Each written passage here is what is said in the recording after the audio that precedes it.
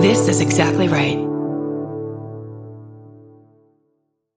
This episode is brought to you by Shopify. Whether you're selling a little or a lot, Shopify helps you do your thing, however you cha-ching. From the launch your online shop stage, all the way to the we just hit 1 million orders stage. No matter what stage you're in, Shopify's there to help you grow. Sign up for a $1 per month trial period at shopify.com/special offer, all lowercase. That's shopify.com/special offer. I'm Kate Winkler-Dawson. I'm a journalist who's spent the last 25 years writing about true crime. And I'm Paul Holes, a retired cold case investigator who's worked some of America's most complicated cases and solved them. Each week, I present Paul with one of history's most compelling true crimes. And I weigh in using modern forensic techniques to bring new insights to old mysteries. Together, using our individual expertise, we're examining historical true crime cases through a 21st century lens. Some are solved, and some are cold. Very cold. This is Buried Bones.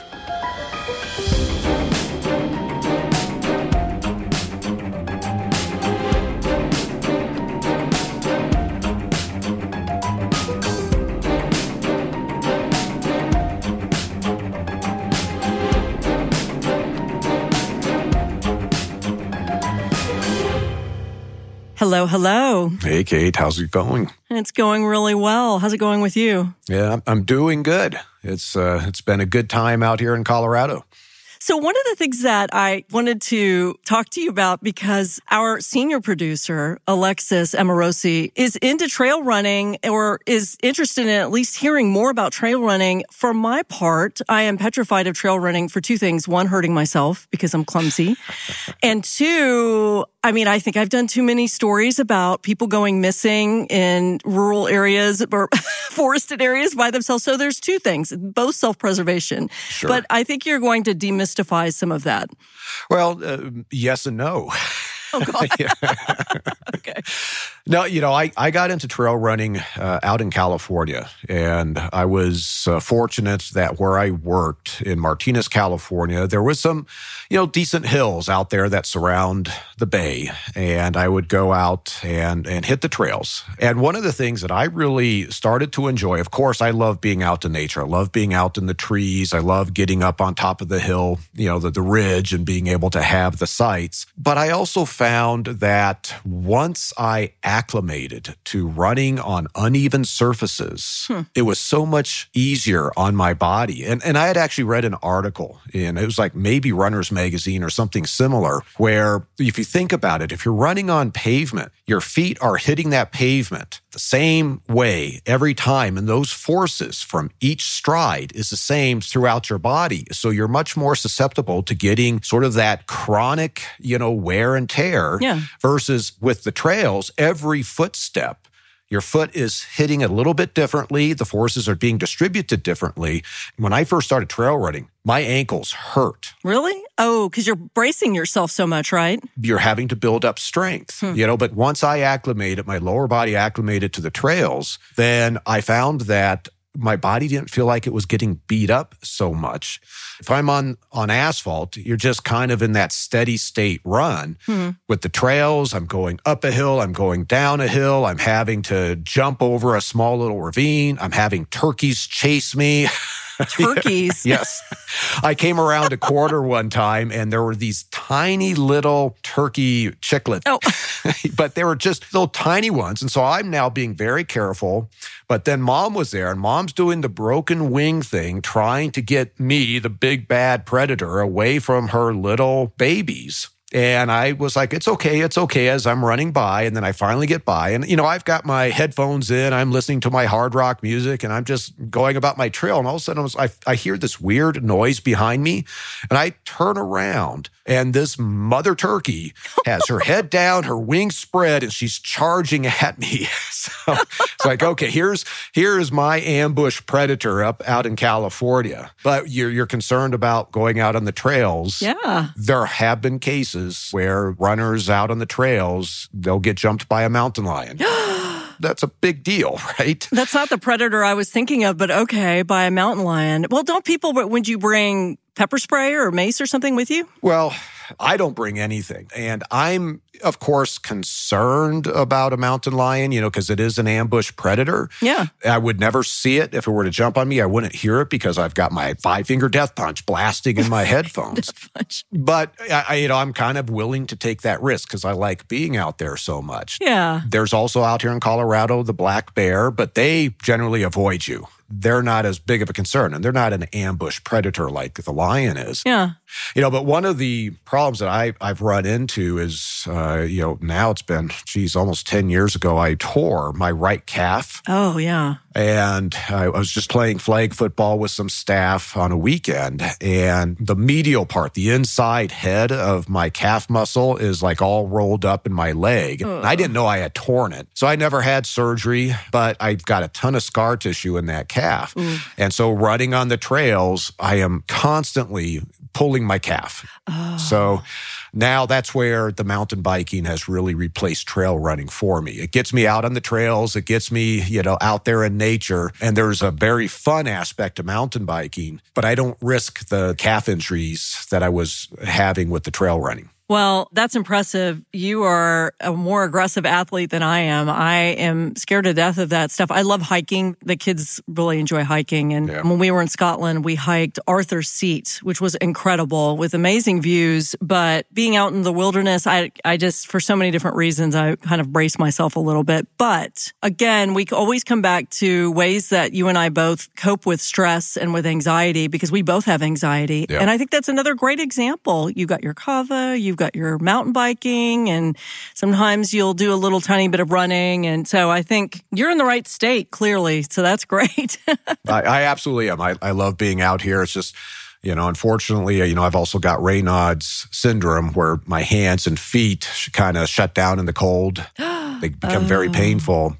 And so I can't really do the outdoor physical activities. Even with gloves on, they still shut down. It's like my body just knows it's super cold out. Wow. So what does that mean? You can't walk well? Or what does that present as? It's the body is, in essence, sensing that it's very cold and it wants to keep the core, the blood supply to the core. So it starts shutting down your peripheral arteries. And so I initially feel it in my fingers, down in my toes, and it can progress to my entire feet or my hands.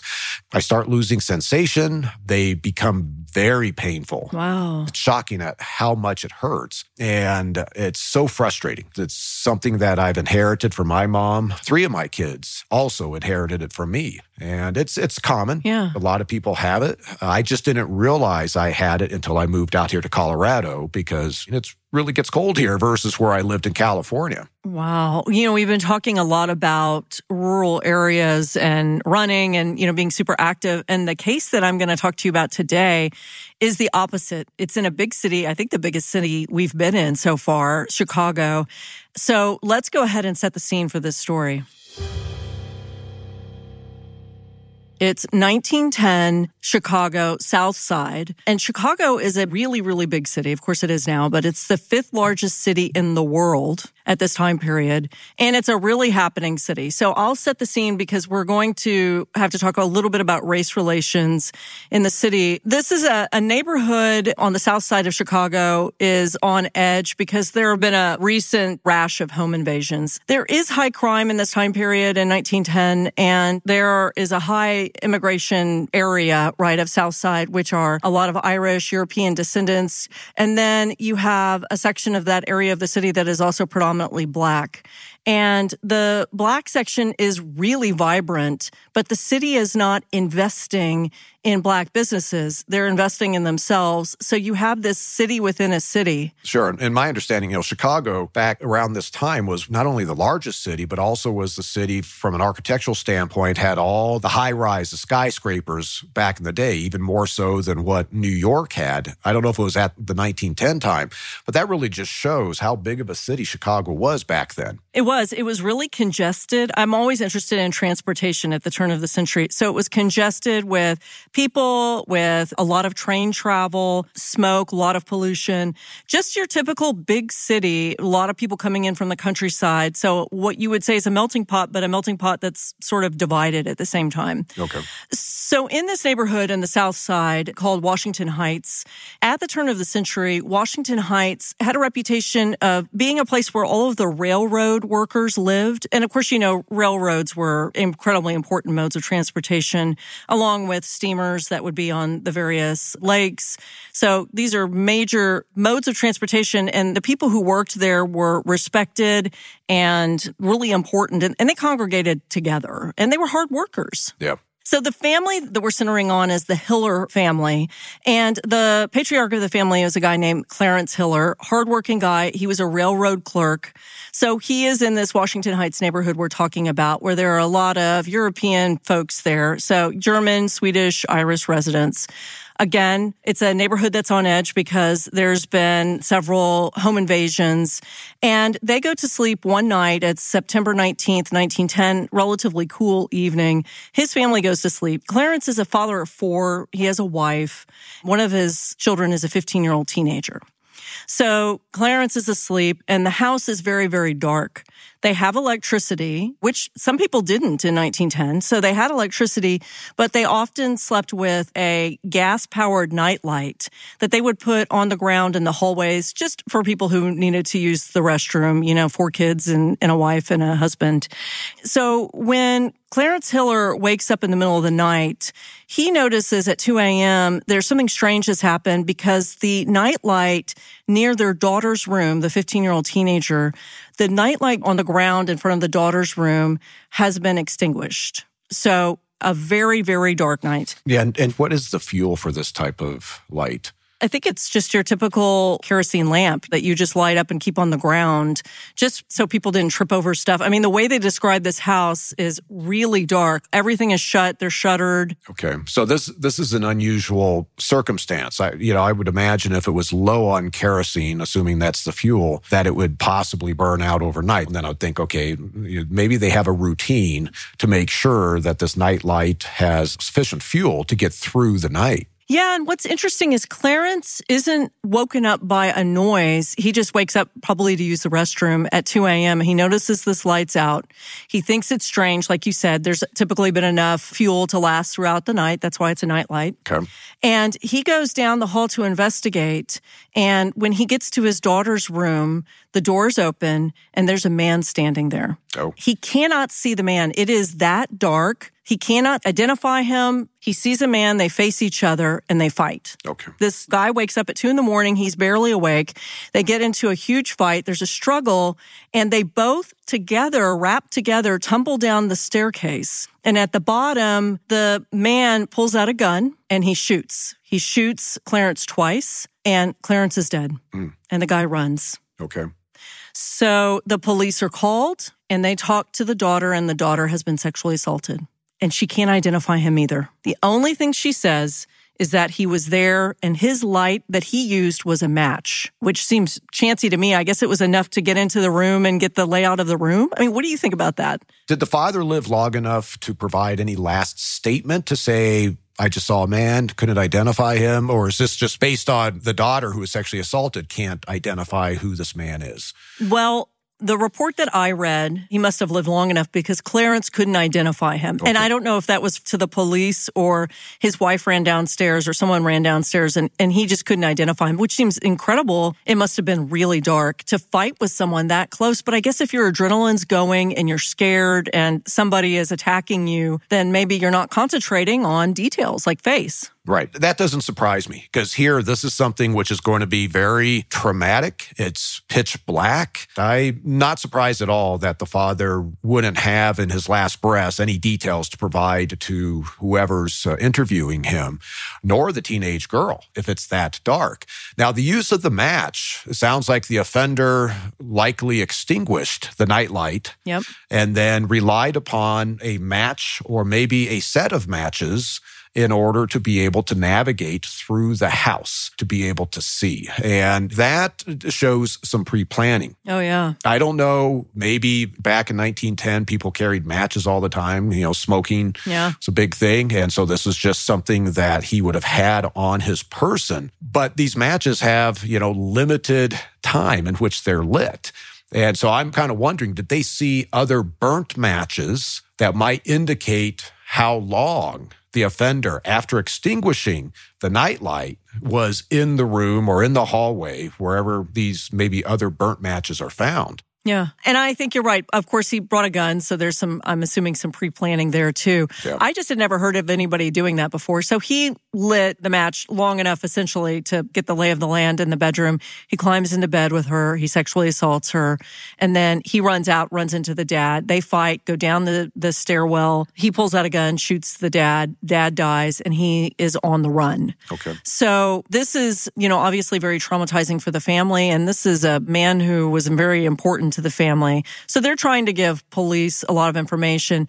Police, of course, respond immediately. They look around. They're looking for physical evidence.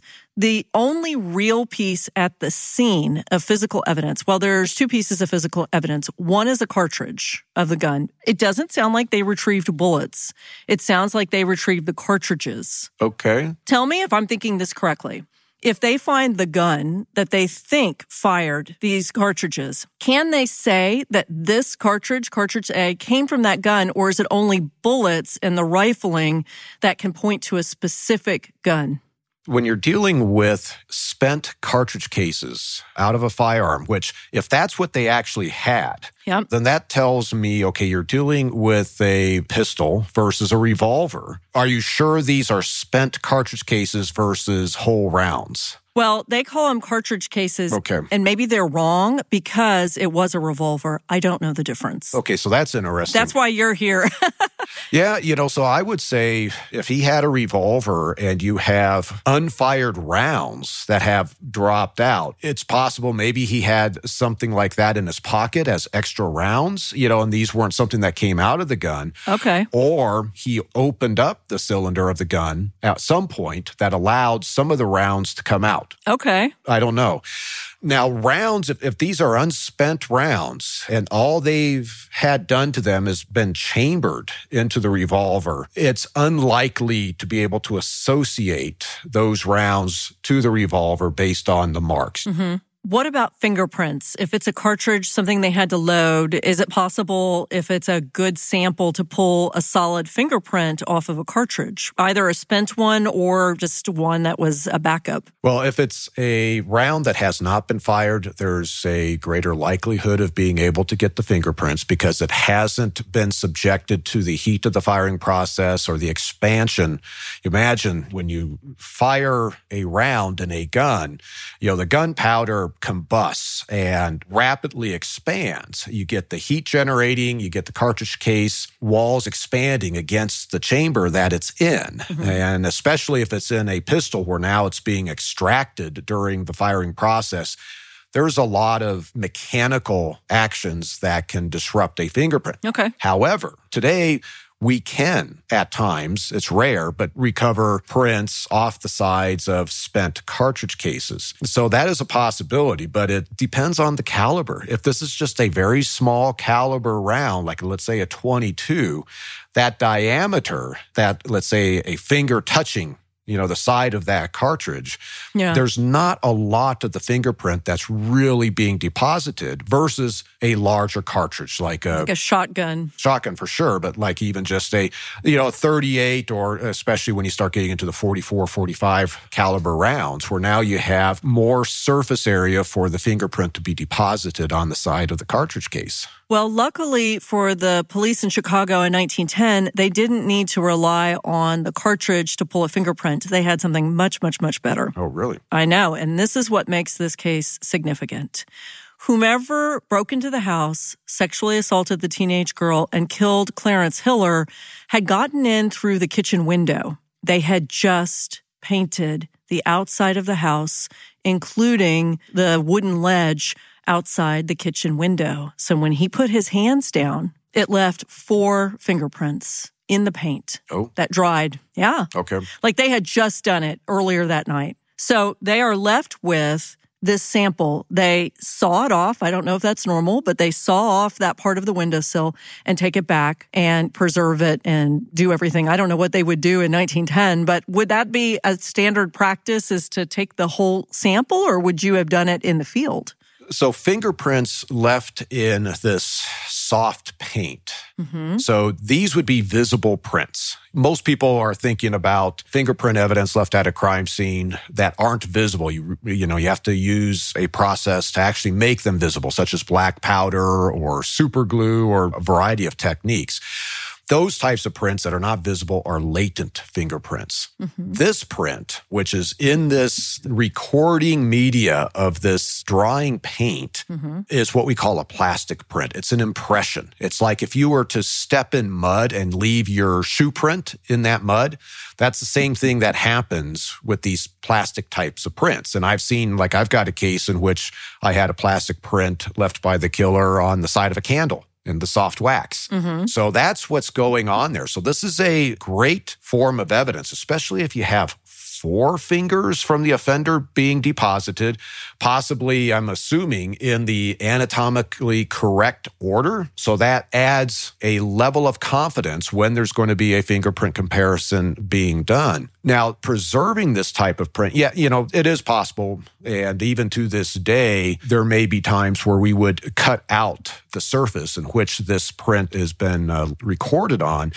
But that would only be after we have good photographs of it. Photography of these, we always do out in the field.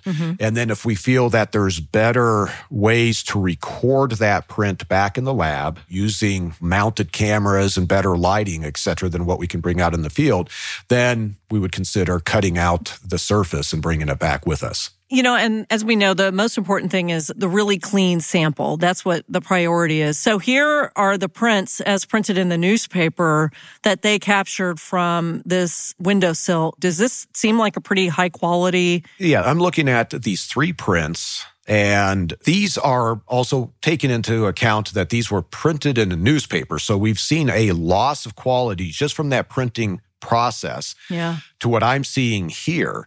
So they are likely much higher quality from what they recovered from the crime scene. And these prints are on the order of close to like what we would call a rolled print. When we end up having to print a person and we roll each finger and get high quality prints, these are excellent quality prints. This is rare to get prints like this at a crime scene. They're very, very, very clean. I can see all the swirls and whirls and everything, and I'm a layperson, so I was pretty impressed with this. I guess this is what you get what did you call it? Plastic prints? Is that what it was? It's a plastic print where basically the finger has pressed into this soft paint, and the paint just became this perfect recording medium to capture all the details. And when you start talking about the whirls, the loops, etc., which are your class characteristics of fingerprints. But what I'm also seeing is I'm seeing the smaller characteristics that are used to help affect a comparison. And that's your ridge detail, where now you're looking at, an ending ridge, a bifurcation, a trifurcation. There are some clear areas in those prints, and that's where did the person who left those prints, did he have any calluses? Did he have any warts?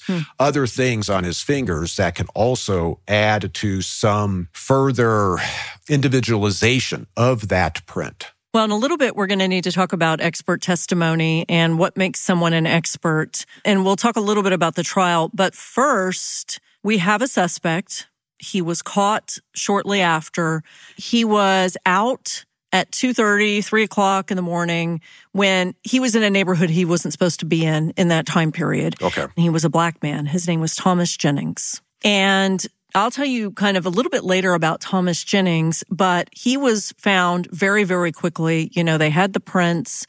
However, there were many more suspicious things about Thomas Jennings. So they found him with a revolver that they say had been recently fired, and the cartridges matched those found near Hiller's body. Now, I guess in 1910 it would have been possible. How do you know if a gun's been recently fired? There really is no way to put a time frame onto a gun and say it's been recently fired versus previously fired at some point. Okay. There are indicators such as unburnt gunpowder particles that may still be deposited on surfaces that would naturally have fallen off or have been wiped off in the time after it was fired to the time that it's actually being recorded. I think I've seen some, old movies or TV shows where the smell of the firearm is used to say, it was just recently fired. And it's like, no, I am not somebody who would put any weight on that statement at all. Yeah, I had wondered if it's like you put your hand on the hood of a car and you can tell, unless it's hot weather, you can kind of tell, the car just stopped running at some point. So it's not the same thing. How many shots were fired at the victim? 2. 2? No, this gun is not going to be very hot, and it's not going to retain any of that heat for any significant period of time. So I think that statement is misleading. It's not one that could be reliably ascertained. Okay. So they say that this is the type of gun that was used to shoot Mr. Hiller, and they know that just because it's the same type of revolver that would have used those cartridges. They're not talking about striations or anything else with that. They're just saying same type of gun. I don't think they're able to place it definitively as the gun. Well, if all they're relying upon is they've got these unspent rounds, unfired rounds that are left at the crime scene, they're going to be able to see the head stamp markings in terms of the brand of the round, the caliber of the round, it's rimmed ammunition for a revolver. And then they open this revolver off of Jennings and it has the same head stamp, it's the same caliber. And so you say, okay, well, here's a connection. Now, I think I'm still a little bit puzzled why there's unspent rounds inside the victim's house. I know. And not to be presumptuous, but, of course, maybe cynical, knowing how we are dealing with a 1910 Chicago area where there's probably a lot of racial tensions and law enforcement is focusing in on this black man that's in a white neighborhood. Yep. Is it possible that they removed some of the rounds from his revolver and then said it was collected from the crime scene? It's planted evidence. We just had an episode about that with the Coyote Flat, remember, where we had Jack Ryan, who a prosecutor admitted that he set him up. Certainly not unheard of. So one last thing about Thomas Jennings. Thomas Jennings was wearing a bloody coat. I know this looks bad. It's starting to look very bad, but okay. But I need you to be almost like the journalist cop who's really, really open-minded. So a bloody jacket, it's human blood. They didn't even bother testing it. You'll find out in a little bit. But they're just thinking, black man, wrong neighborhood, got a gun and a bloody jacket. Sure. Well, in terms of testing the blood in 1910, basically, besides saying we've got blood here, there's not much more they could have done. Okay. From my perspective, under the case circumstances, why would victim's blood be on his coat? Now, we have 2 victims inside the house. We have the girl that's been sexually assaulted. That assault can most certainly have led to bloodshed. So, does she have any bleeding injuries? Right. Whether it be from violence being inflicted on the outside of her body, or is she menstruating, or is it from the actual sexual assault? Right. And then, of course, we have the combat with the father, as well as the gunshots. And now, does the father have lacerations or bleeding injuries from the combat, from the fall down the stairs, where they are in close contact, where now you can see where there would be blood transferred onto the offender's coat? Or did the offender manipulate, let's say father shot, he goes down. Does the offender go up and manipulate the body and possibly get some blood onto his coat? So there's things in terms of what I would need to know to assess the relevance of this blood stains, as well as does it fit in to the context of the case as we know it at the crime scene? Well, things get worse for Thomas Jennings as far as evidence goes. And I know this seems open and shut, and it's not. So Thomas Jennings has an injury, which is one explanation for the blood. Sure. The injury, when he was examined by a doctor, is consistent with a bullet grazing him.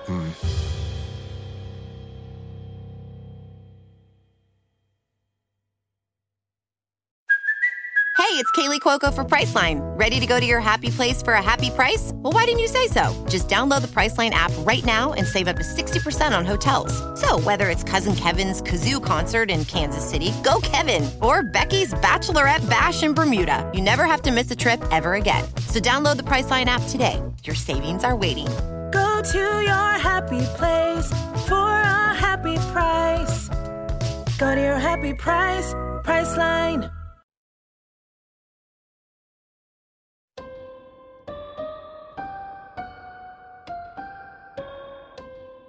Now, first of all, if you're shooting someone, how does that happen? Or do you get your arm in your own way, or what would cause that? Well, that's entirely possible. Your offhand, if your offhand is in front of the muzzle of the weapon at the time it's discharged, then yes, you could have either your arm or your hand having a bullet wound to it or a graze wound. So do we know where this injury was on Jennings?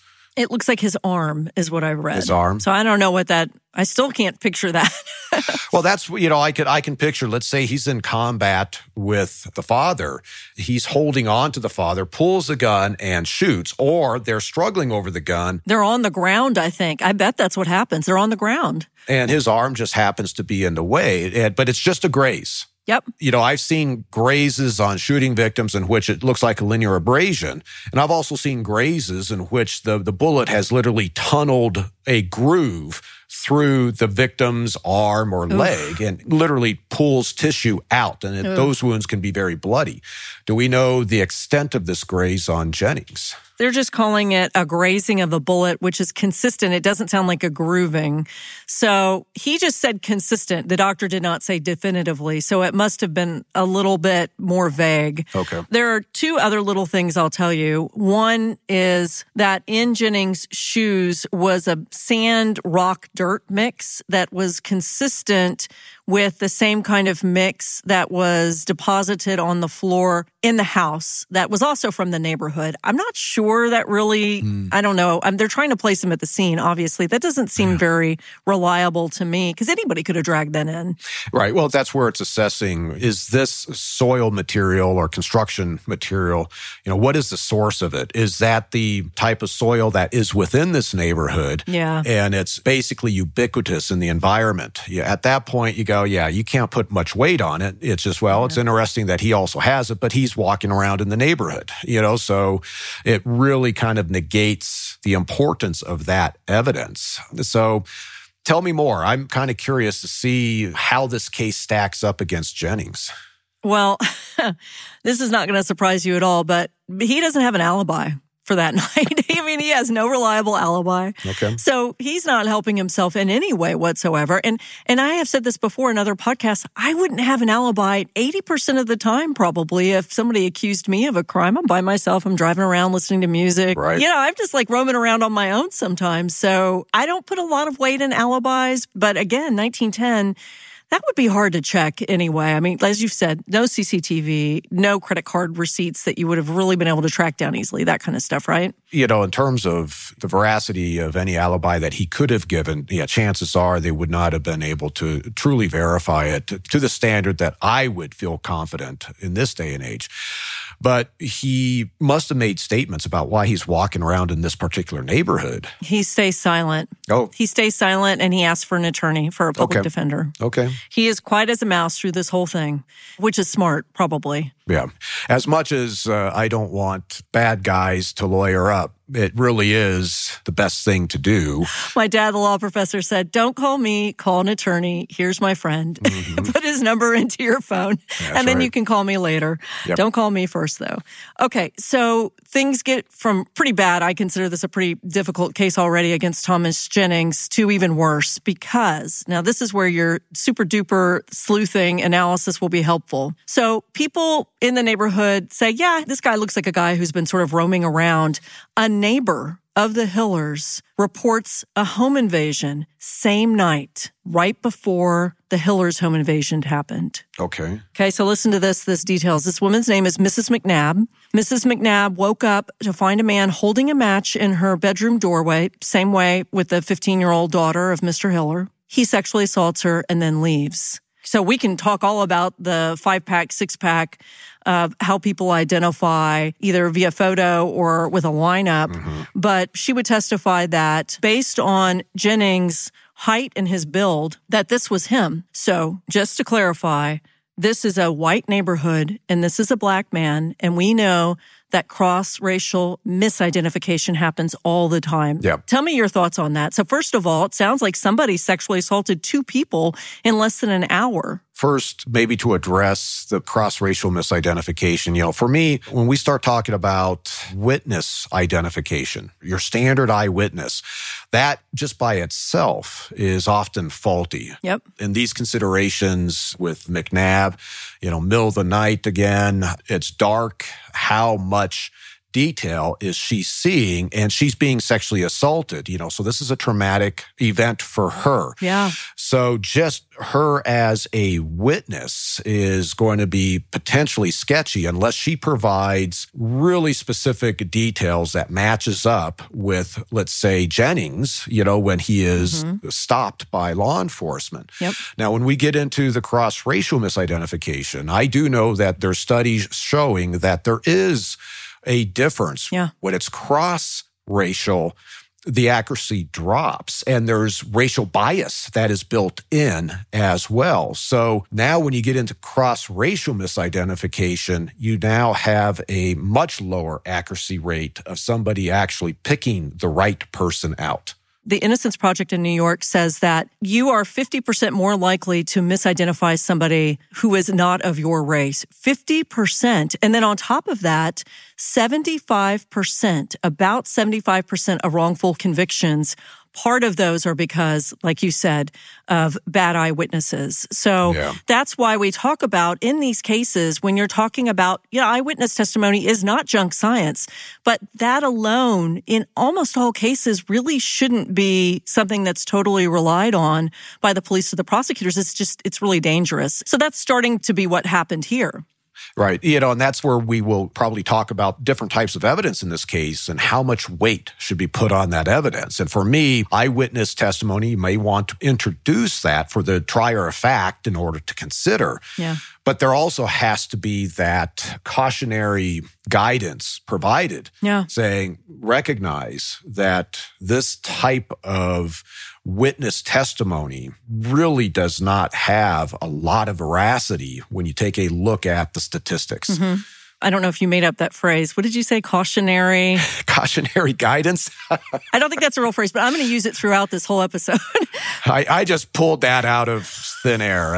You mishmashed 2 things. I love it, though. So I'm glad you said that, cautionary guidance, because we're going to have some of that coming up.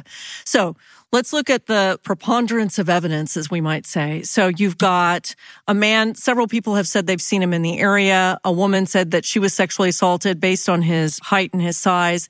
Looks like the same guy. You've got Thomas Jennings in a bloody coat. You've got him with a revolver that appears to match the type of gun that killed Mr. Hiller. He has a wound that sounds consistent with the grazing of a bullet, perhaps during combat. You've got sand, which we've kind of blown off from his shoes.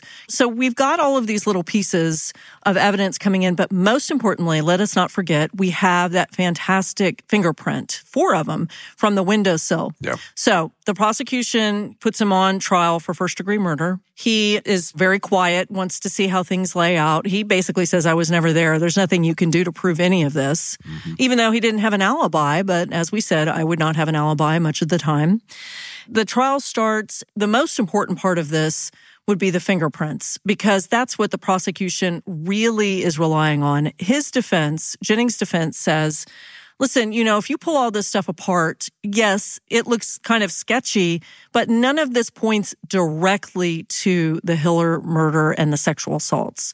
You don't have anybody who's a reliable witness. It was really dark, cross-racial misidentification, which they even pointed to in 1910. But you've got the fingerprints. Of course, his fingerprints match. 4 different fingerprint experts took the stand and said, unequivocally, this man did it. It's a fact. No one else could have put these prints down. They're matched, and that's it. Here's the issue.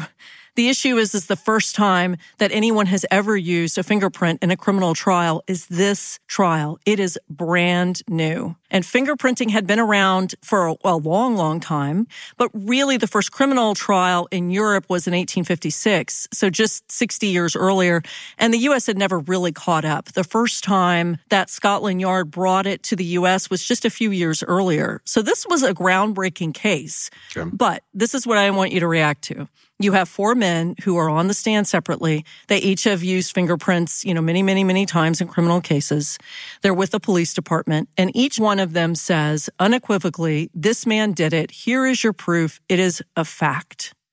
And to the defense team, that declaration is a problem. And if this were now, they would call a Daubert hearing, because this is a brand new technique that people are now purporting to be DNA evidence, essentially. Are these fingerprint witnesses, are they making the statement that Jennings is responsible for the homicide, or are they saying he left the prints on the window ledge? They said he did it, and it's because there's fingerprints on the ledge. Okay. And that's the issue. That's why this ends up going to the state Supreme Court, because they said it's essentially like saying this guy left DNA evidence on the woman. It was that serious. Sure. The jury hears that. I mean, what else are you going to do? You've got somebody who's saying this is the person who did it, and they don't know enough about fingerprinting to be skeptical. And from just an expert witness standpoint, this is showing most certainly cognitive bias. They knew the circumstances, the totality of the circumstances in the case, and they themselves acted as a juror and rendered an opinion on to guilt. So this is an inappropriate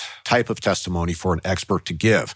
I'm kind of curious to see what they said about the fingerprints. How strongly did they say these fingerprints matched Jennings? 100% is what they said. Okay. Now, let me tell you, I come from a very skeptical background about fingerprinting, because it's not just the quality of the print. Then in 1910, it would have been the quality of the examiner. These are pattern matching, and pattern matching can be problematic if you don't have somebody who knows what they're doing. Now, you do have 4 different people all saying the same thing. Now, they're all with the police department. They're not independent. Yeah. Though I will say, taking a look at the quality of the prints that they had, and they had 4 of those prints, probably from the same hand. Yeah. There's no question in my mind that they drew the right conclusion that these prints were left by Jennings. Part of the controversy with fingerprint evidence is people from the very beginning were testifying that it was absolutely individualization. Mm-hmm. These prints are unique to the person. That's where the NAS report kind of comes in, saying, well, hold on, how can you draw that conclusion scientifically without the supporting studies to be able to make that statement? And what happened with fingerprints is, in essence, from the very beginning, they recognized there's extreme variability with fingerprints, and there's no question about that. Mm-hmm. But to take that observation of extreme variability and then say that only you possess your fingerprints and nobody else in the world possesses those same prints, that's a big leap. Anecdotally, we know there's extreme variability. If a print is found that is of sufficient quality and it is matched by a competent examiner, that this is good evidence. But the NAS report is showing, okay, we're looking at what they did with DNA in terms of developing objective standards and statistics for an expert to say, okay, I've got a DNA profile from a person. I've got a DNA profile from evidence at the scene. I see no differences in the profile. And when I've done population studies, or there's been population studies done of random people, this is the statistic, 1 in 40 million. So it provides the juror or the judge the weight of the evidence. And this is where fingerprints, it was just assumed by the courts because of early experts coming in. Well, this is unique to a person. It's 100% an identification, but they don't, particularly back then, didn't have the studies to draw that conclusion.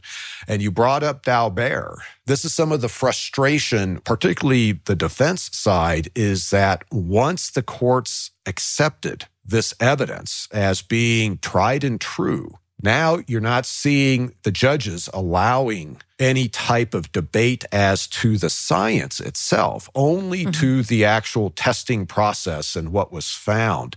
That's where, like in California, we weren't using Daubert, at least up until the time that I left. We were at what we call a Kelly-Fry state.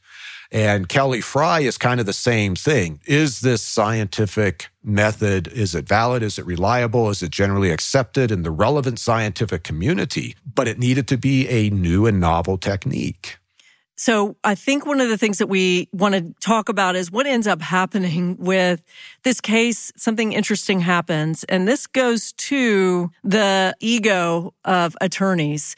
So his attorneys, Thomas Jennings' attorneys, were so convinced that they could poke holes in the fingerprint evidence that the defense attorney offered the prosecution a challenge.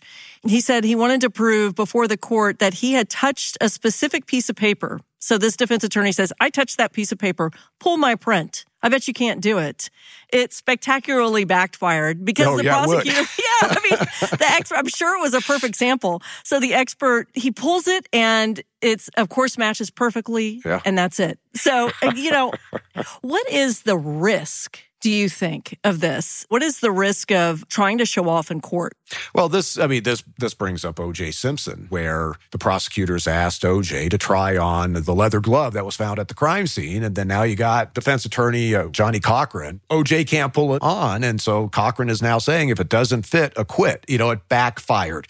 And with this, touching a piece of paper is an absorbent material. So your fingerprint oils get deposited. It's like a sponge. That paper kind of absorbs those oils with your fingerprint pattern in it, and then using something like ninhydrin, which reacts with certain amino acids in the proteins of your fingerprint, we can easily develop that type of print. Paper actually is a great source of fingerprints. In fact, it's a better source than often many of the surfaces at a crime scene because the prints can easily be smeared from either the person touching and then moving their hand while it's still touched or somebody else coming by and brushing up against that surface. So yeah, that really backfired. And now that is, of course, the jurors watching this experiment go wrong for the defense, and that's going to put so much more weight on the prosecution's evidence. I would say just taking a look at what the prosecution had in terms of these 4 fingerprints, and with 4 different experts doing the comparison, I don't doubt that those were Jennings' print in the paint on the window ledge. Yeah. But that's all they should have said. That's all they could conclude. Now you have to establish he is the one that's sexually assaulting the victim. He's the one that shot the father. You have to establish all the other elements of this crime, utilizing other evidence. The fingerprints aren't putting him inside the house. They're not putting him as being the one who pulled the trigger to kill the father. So that all is part of presenting a case. And in this day and age, generally that is how it should be done, is you have to walk the jury through with the other types of evidence to show this person is responsible for the murder, this person is responsible for the sexual assault. Yeah. So it's not going to be any surprise to you that he was convicted pretty quickly. No. With all of that evidence, they just said who else would have done it, and they didn't have any other suspects. So he is convicted, and they appeal, and it took a year because this is a capital case, and it went to the Illinois Supreme Court. And essentially, they looked at the case. The defense's argument was, this is such a new science. You're going to let this science, along with a bunch of other circumstantial crap, send this guy to be hanged. And the Illinois Supreme Court said, yes, we are. Okay. This is sound science, even though this is the first year it's been used. And this was when Oscar Heinrich, my forensic scientist, started, was 1910. So this is the beginning of forensics in the United States. It had been around in Europe for, 50, 60 years in its modern form, but this was sort of the beginning. So the Illinois Supreme Court said, yes, this is sound science, and Thomas Jennings is executed the next year. Wow, that's fast. Now, I will say, when I'm assessing the evidence in the case and what they could have done back then, such as the blood on his coat, they could not have conclusively shown that the blood came from either of the victims. They weren't doing ABO testing back then, definitely no DNA.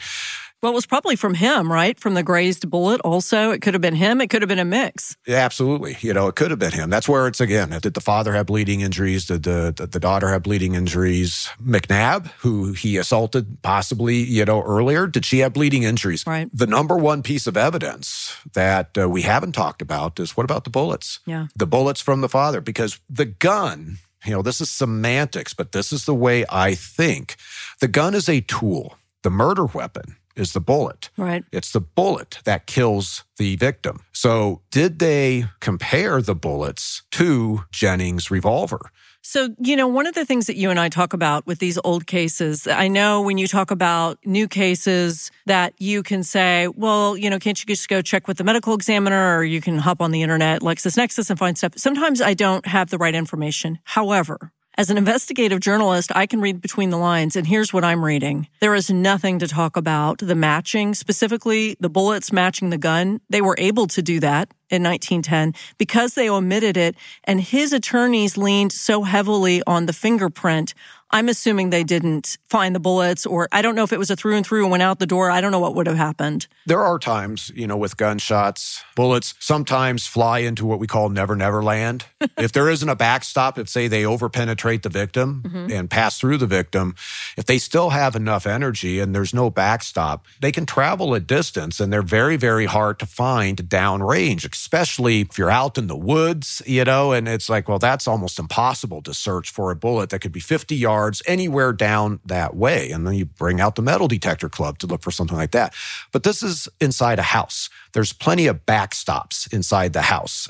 So if these bullets pass through the husband, every attempt should have been made to recover those bullets. Yeah. And in my opinion, if those bullets were successfully matched back to Jennings' revolver, then I'm good with a verdict of guilty. I'm not necessarily opposed to the jury based on the totality of the circumstances finding him guilty, but to have it be a death case when you have an execution that occurs so fast. Oh, yeah. It's like, okay, hold on. From at least the way that you've presented what was really being put on trial, I'm not hearing that they established the elements of murder sufficiently. I think they established, yes, he touched the window ledge, and then he's got other circumstances. He's in the neighborhood. He has blood on his coat. He's got a bullet graze wound. Yeah. He's got a revolver that, if it's not planted evidence, at least has the same type of ammo in it that was found at the crime scene. So it's like, it's a lot. I think they got the right guy. It's just,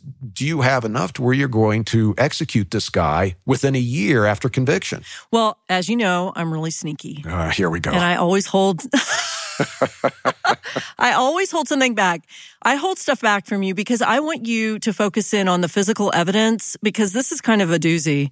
So before these sexual assaults happened, Thomas Jennings did spend time in prison. He had sexually assaulted several women, and he entered their rooms with a match. Okay. So you know why I did that. I wanted you to look at the evidence and defend each piece of it, because there are plenty of people who are not Thomas Jennings. It does sound like this guy did it, but there are plenty of people who didn't do it, who get convicted on evidence that you can kind of pull apart and justify and go, well, I don't know, So I wanted this challenge. Well, this is where, when you start getting into evaluating an offender's MO and signature behaviors for the type of crime. He sounds like he's a serial rapist. Yeah. He's a serial predator. He has 2 prior cases. And, of course, I'd want to know so much more details about all of these sexual assaults so I could take a look at the types of behaviors to see, is there anything that really stands out as being unique or fantasy motivated in order to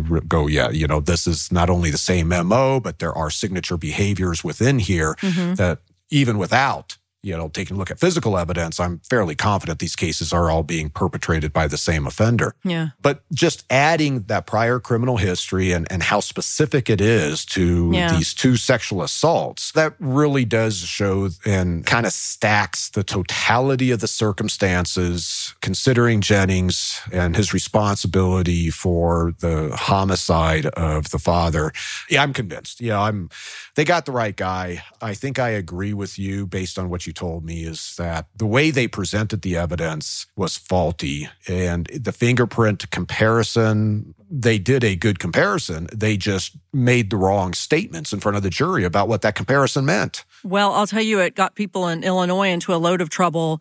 There were a lot of editorials and a lot of outrage. Despite all of this, despite his prior conviction, despite all of this pointing directly to him, there were numerous editorials. I think the most interesting one was the Washington Post called it an outrageous conviction and said, quote, "No man's life will be safe if the courts instruct juries to regard as conclusive the testimony of partisan experts." That's all correct. It's just difficult because you and I believe that this was, I don't know about the death penalty. I'm not going to say the death penalty, but I think the conviction certainly was just. I mean, just based on everything. I'm fine with the conviction. I'm just more concerned about the penalty aspect in this case. Me too. And how the state put on its evidence and how the experts testified. They way over-concluded, basically saying he's responsible for these murders just based on fingerprint evidence would be no. You can't say that. And they probably overstated, they individualized the fingerprint evidence, which has been happening forever. Only Jennings possesses these prints. Yeah. Right now, scientifically, that is what is still being assessed. The weight of this evidence is very, very strong. But what is that weight? How do you put it in front of a juror so they understand, oh, this is really strong, but is there a chance that somebody else could possess these prints? Yeah, it's hedging your bets in a lot of ways. And I think that is one of the things that's the most interesting about this case. There's not tons of twists and turns like I like to give you, but this was a landmark case, and I thought it was really fascinating the way that everything unfolded. One thing that I will say, that the law is just so messy in some of these cases. The fingerprint, the way that they handled it, that was all, I think, inappropriate in many cases. But then you look at a case like why they caught Ted Bundy was using bite mark evidence, which we now know is squishy at best as far as junk science. And so sometimes I think, well, I mean, they got Ted Bundy with questionable science, but that's what the Washington Post's point is that, yes, everything has to be fair across the board. And that's hard. It's hard. Yeah. There was a former Texas prosecutor, who used to talk about the different cases she would get. And she would take out a pen and say, I've got this case and it's just got DNA. It's just this one pencil. She used a pencil. It's just this one pencil. Yeah. And she said, I've got another case that's circumstantial and it's 9 pencils. Each little piece of evidence. And she said, if I turn these over, I can't break that. I would rather have a case with 9 pencils than one, relying on one piece of evidence that can be picked apart and argued because something happened with the lab, or was this contaminated, or, is there a possibility of this being something else? Yeah. But when you just put all of these circumstances, unfortunately, with Thomas Jennings, when all of these circumstances are laid out, it seems pretty clear what happened. So this has been exhausting. I mean, I did not think this was going to be a big case. And again, I know I always like to shock you a little bit. Maybe there was a little bit of shock there, but I think these types of cases I just find so interesting because I know you know this by now. I know that old cases, I know you do old, but these old cases, you weren't sure if you were going to be able to relate to the people or to the investigators or what's the science going to be like. But this is a case that could have gone in 2020. Sure. No, it absolutely could. But in this day and age with modern technology, this would be a very, very easy case because we could do DNA on that blood. Yeah. All this evidence we would have been able to utilize and either eliminate or include Jennings as being the contributor of these layers of evidence that was present. They just couldn't do as much with it as we can today. Well, I hope for you a cool but not too cold day today in Colorado. I'm jealous. And I want you to be mentally prepared for the next case because it's going to be a doozy. And you're going to need to put your forensic science and your detective hat on. Okay. Because you know how I like to bring the twisty turns. We go back and forth. We're doing some really interesting, deep cases and then some that are just crazy stories that all, to me, have significance. So it's really exciting to bring them to you. Well, I'm looking forward to it. I'll roll up my sleeves and I'll start listening as soon as you start telling me about it. Yep. Start drinking your kava now. That's my suggestion. Okay. Thank you. Thank you.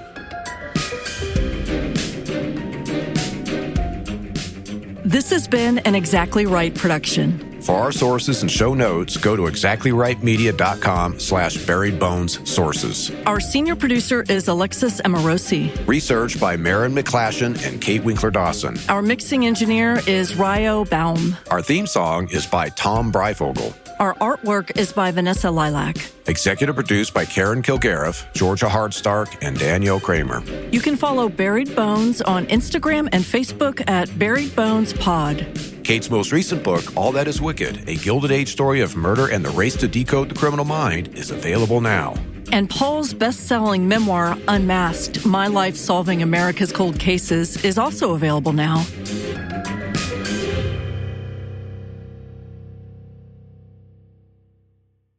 Follow Buried Bones on Apple Podcasts, Spotify, or wherever you like to listen so you don't miss an episode. If you like what you hear, rate and review the show. Visit exactlyrightstore.com to purchase Buried Bones merch.